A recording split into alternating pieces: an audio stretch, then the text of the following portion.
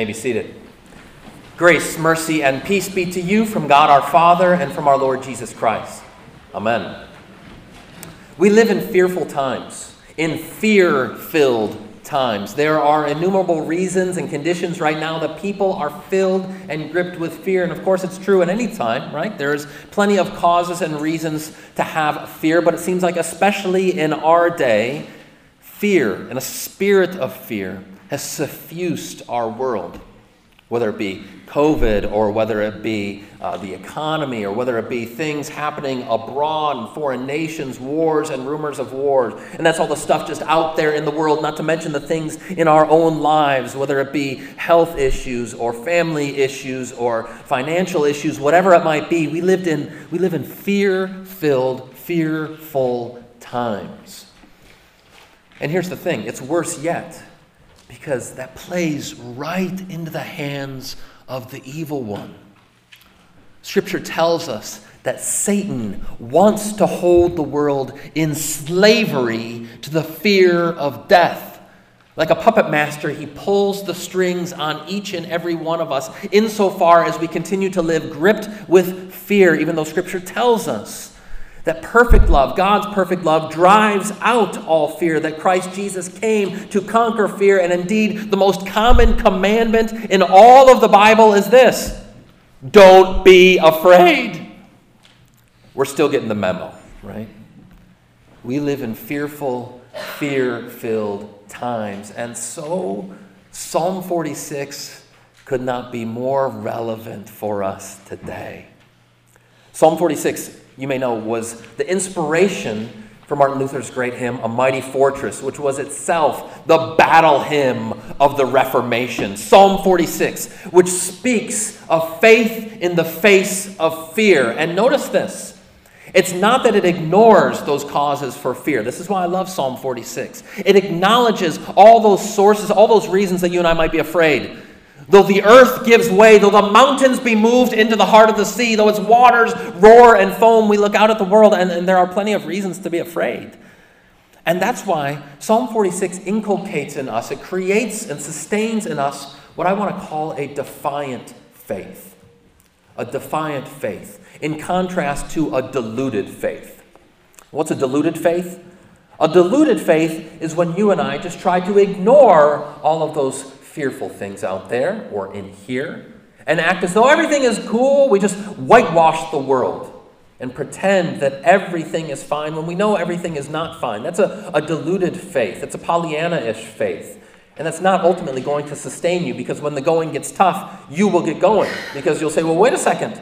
I thought God promised that if I believe in Jesus, everything is going to be smooth sailing. Of course, he makes no such promise.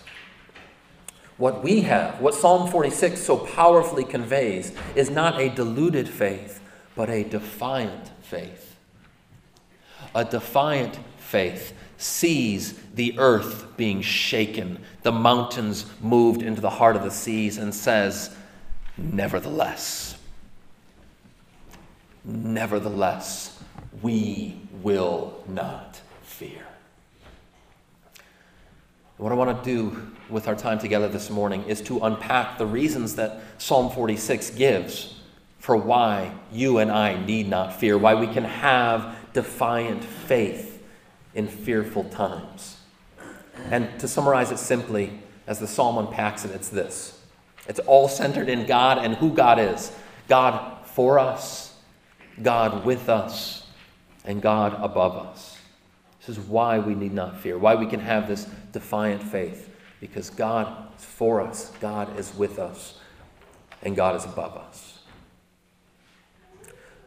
Firstly, God is for us. Martin Luther said that these two words, if they are not appended to any proclamation of the so-called gospel, then it fails to be good news. And why is that?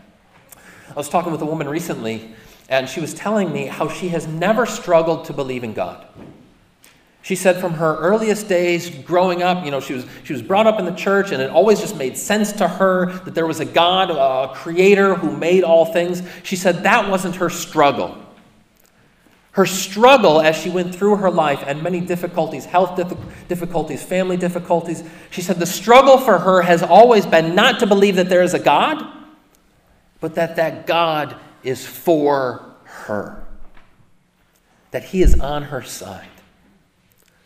So Luther says we need these two words if the gospel is truly going to be good news. Not just that Jesus died and rose again, but that Jesus did it for you, see. That promise is made for you. And here is how our psalm starts. God is for us. He's for us. That is the bedrock promise that we cling to in the midst of this fear-filled world. That there's not only just a God who exists, who's out there, some distant absentee landlord of the cosmos, but instead you have a personal God who is for you. And what is he for you? He is a refuge and a strength. God is your castle that you can flee to in times of trouble. He is that tempered tower that is well proved. I love that phrase, well proved. Because all of the enemies of God continue to assault him and his people, and that fortress, that refuge is well proved, still standing. The gates of Hades can't overwhelm it. Amen? It's well proved because you and I continue to flee for it and for refuge. And time again, we see how God is for us, how he is for us a refuge and a strength. And in the midst of all of the difficulties, the trials and tribulations that we endure in this life, still there is our refuge and our strength, our ever-present help in trouble. He is for us. And so also you might hear those echoes, those resonances of Romans 8. If God is for us, who can be against us? If God is for us, who can be against us? You have a God who is for you. Christ Jesus conquered the grave for you because he lives. There can be no doubt, there can be no question that you have a God who is on your side. Again, that doesn't mean that life is always easy. That doesn't mean that as believers we are able to get a free pass out of suffering. Unfortunately, that is not the case. But in the midst of that, nevertheless, we have that defiant faith because you know that God is for you. And so nothing and no one can be against you. The psalm continues. God is not only for us, he's also with us. It picks up in verse 4. If you want to follow along in your worship folder. There is a river whose streams make glad the city of God, the holy habitation of the Most High. God is in the midst of her. She shall not be moved. God will help her when morning dawns. The nations rage, the kingdoms totter. He utters his voice and the earth melts. The Lord of hosts is what? With us. The God of Jacob is our fortress. We have a God who's not just for us, but with us. You know, today, of course, is not only Reformation Day, which, of course, is the first thing you think about on October 31st, being good Lutherans. It's also, so I'm told, Halloween. And, you know, Halloween is kind of crazy holiday in a lot of ways, but you think about it as parents, we're constantly telling our kids, beware of strangers. You know, don't just go wandering freely, especially not at nighttime. I mean, the Tonettis do this because we're free-range parents, right? But normally, we're not supposed to do this sort of thing. And yet on Halloween, we say, yeah, go ahead, just dress up, wander around the neighborhood, knock on strangers' doors, and ask for candy. Makes sense. But why is it not such a fearful thing, especially for the youngest among us? Imagine me sending my 4-year-old out into the neighborhood in the dark. Oh my gosh, can you imagine how fearful that would be for her? But why is she able to do it? Well, because Daddy is with her, right? If Daddy's with her, what does she need to fear? Though she walk through the valley of the shadow of death, RIP signs everywhere she looks, she fears no evil, right? Because her Daddy's with her. And how much more is that the case for you and me? We have a God who is not only for us, but who is also with us, who walks beside us, accompanies us every step of the way. If God was just for us, but somewhere distant, far off, and says, yeah, hey, I'm for you, but good luck out there, that wouldn't be quite as comforting. But the fact of the matter is, God is not just for you, he is with you. And in fact, that line from verse 7, the Lord of hosts is with us. The Hebrew word there, phrase for with us, is Emanu. Let me hear you say Emanu. And what does that sound like? Emmanuel, right? It's the root of that name, Emmanuel, appended to our Lord Jesus. And that means, remember, God with us. Psalm 46 already is gesturing toward, pointing forward to our Emmanuel, Christ Jesus, God with us, who dwells in the midst of us. And not only that, it mentions this river, which is kind of strange. I've never been to Jerusalem, but my understanding is there is not a river passing through the city of Jerusalem. So what is it talking about here? There's a river that makes glad the city of God. I think this is alluding to the Holy Spirit, as Jesus tells us that the one who calls on him out of his heart will flow streams of living water. See, here we have Emmanuel, God with us, who sends to us his Holy Spirit, who comes out of us, Father, Son, and Holy Spirit dwelling with us, that Trinitarian faith that you and I have. Therefore, the nations can rage. The kingdoms can totter. All of those ghostly ghouls and spooky skeletons can come after you and me. And yet God gives forth his word. The earth melts. We need not fear. Defiant faith, see. God is for us. God is with us.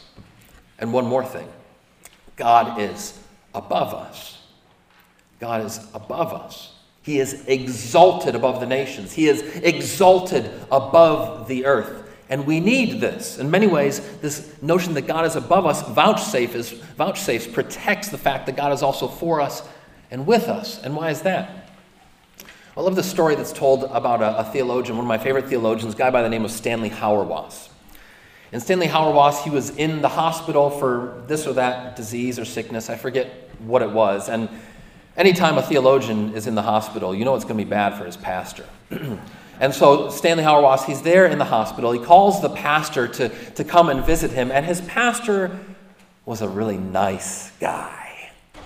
And this nice guy came as Hauerwas is laying in the bed. And he's sick, he's struggling, he's hurting. And the pastor, the nice pastor, comes into the room and he says, "Hey, Stanley, how you doing today?" And Hauerwas grabs him and pulls him next to the bed. He says, "Truth is, I'm hurting like you know what. And if you can't give me the Eucharist and pray for me, then you can get out of here right now." That almost never happens to me when I visit you guys in the hospital. What he realized, what we all need to recognize, is that we need a transcendent God, not just some heavenly buddy, not just some cosmic therapist who says, "I'm with you and I'm for you," but also one who can shatter the cosmos with his word, who is able to make the earth melt, who holds the heavens in his hands. And that is what you and I have in our triune God, Father, Son, and Holy Spirit, who is not only with you, for you, but also above you and above all things, in whom the Scripture says all things hold together, who is before all things. Therefore, you and I can be confident because he is almighty, because he is sovereign, because, as the confirmation kids learn, he is omnipotent, all-powerful, able to hold all things in his hands. Satan might think that he is the puppet master, the one who is able to pull the strings, but ultimately it is God Almighty who has command over creation, over your destiny and mine, and therefore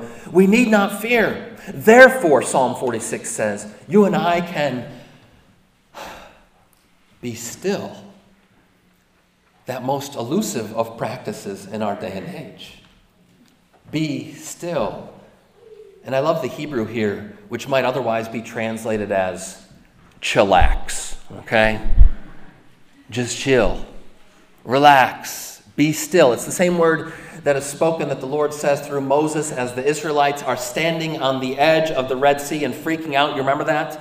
And they're saying, the food was way better in Egypt. Were there not enough graves back there that you had to bring us and just kill us, drown us? That's way worse. And God says, chillax, and know that I am God. Be still. This is the gift that you and I have when we trust in this almighty God who is for us, with us, and above us. Stillness. Rest. Because here he is for you and me. So that when we come to the Lord's table and receive his very presence with us and for us, receive that Eucharist that also tells us he is above us and fills all things, you can be still in his presence and not fear. That's defiant faith. Listen, I'll close with this. It's 1521, and Luther is on his way going to that most delicious of meetings, the Diet of Worms. Pastor Nelson, that's the best pastor joke, isn't it? Never gets old. Never gets old. He's riding in this carriage to the Diet of Worms, and he knows in his heart that in all likelihood he's not only going to be found guilty, it's just kind of a kangaroo court kind of thing, but that he's probably going to be sentenced to death. And so his friend Spalatin writes to Luther and says to him, encourages him, admonishes him, Martin, flee! Run for your life! Don't be a fool! Why are you going into this knowing that it's going to mean your death? And Luther writes back to his friend Spalatin. He says, I am coming, my Spalatin, although Satan has done everything to hinder me. Christ lives. I would enter Worms even if as many devils were in that city as tiles on the roofs. And the story goes that as Luther is writing to his friend Spalatin and he is meditating on Psalm 46, that it's then that he was inspired to write the words of A Mighty Fortress. Perhaps it is after he finished, the ink was dry on that letter to Spalatin, that then he wrote this stanza of our great hymn. Though hordes of devils fill the land, all threatening to devour us, we tremble not, unmoved we stand. They cannot overpower us. Let this world's tyrant rage. In battle we'll engage. His might is doomed to fail. God's judgment must prevail. One little word subdues him. Friends, for those of us who trust in Christ Jesus, we don't live by a deluded faith that pretends that everything is just fine and we close our eyes and say, wee, all is well, and we whistle past the graveyard. But rather, in the face of death and the grave, in the face of persecution and opposition, in the face of the earth being moved and the mountains traveling into the heart of the sea, you and I say, yeah, and what of it? Nevertheless, I will not fear. If God is for me, who can be against me? If God is with me, what shall I fear? If God is above all things and holds all things together, how can I be afraid? Amen? And so we stand by that defiant faith. In the face of it all, we hold fast to Christ Jesus, knowing that he is Lord, that he lives. God's word forever shall abide, no thanks to foes who fear it. For God himself fights by our side with weapons of the Spirit. Were they to take our house, goods, honor, child, or spouse, though life be wrenched away, they cannot win the day. The kingdom's ours forever. And by that faith, dear friends, you will stand fast. You can do no other. Amen. And may the peace of God that surpasses all understanding keep your hearts and minds in Christ Jesus. Amen. We stand to confess our faith.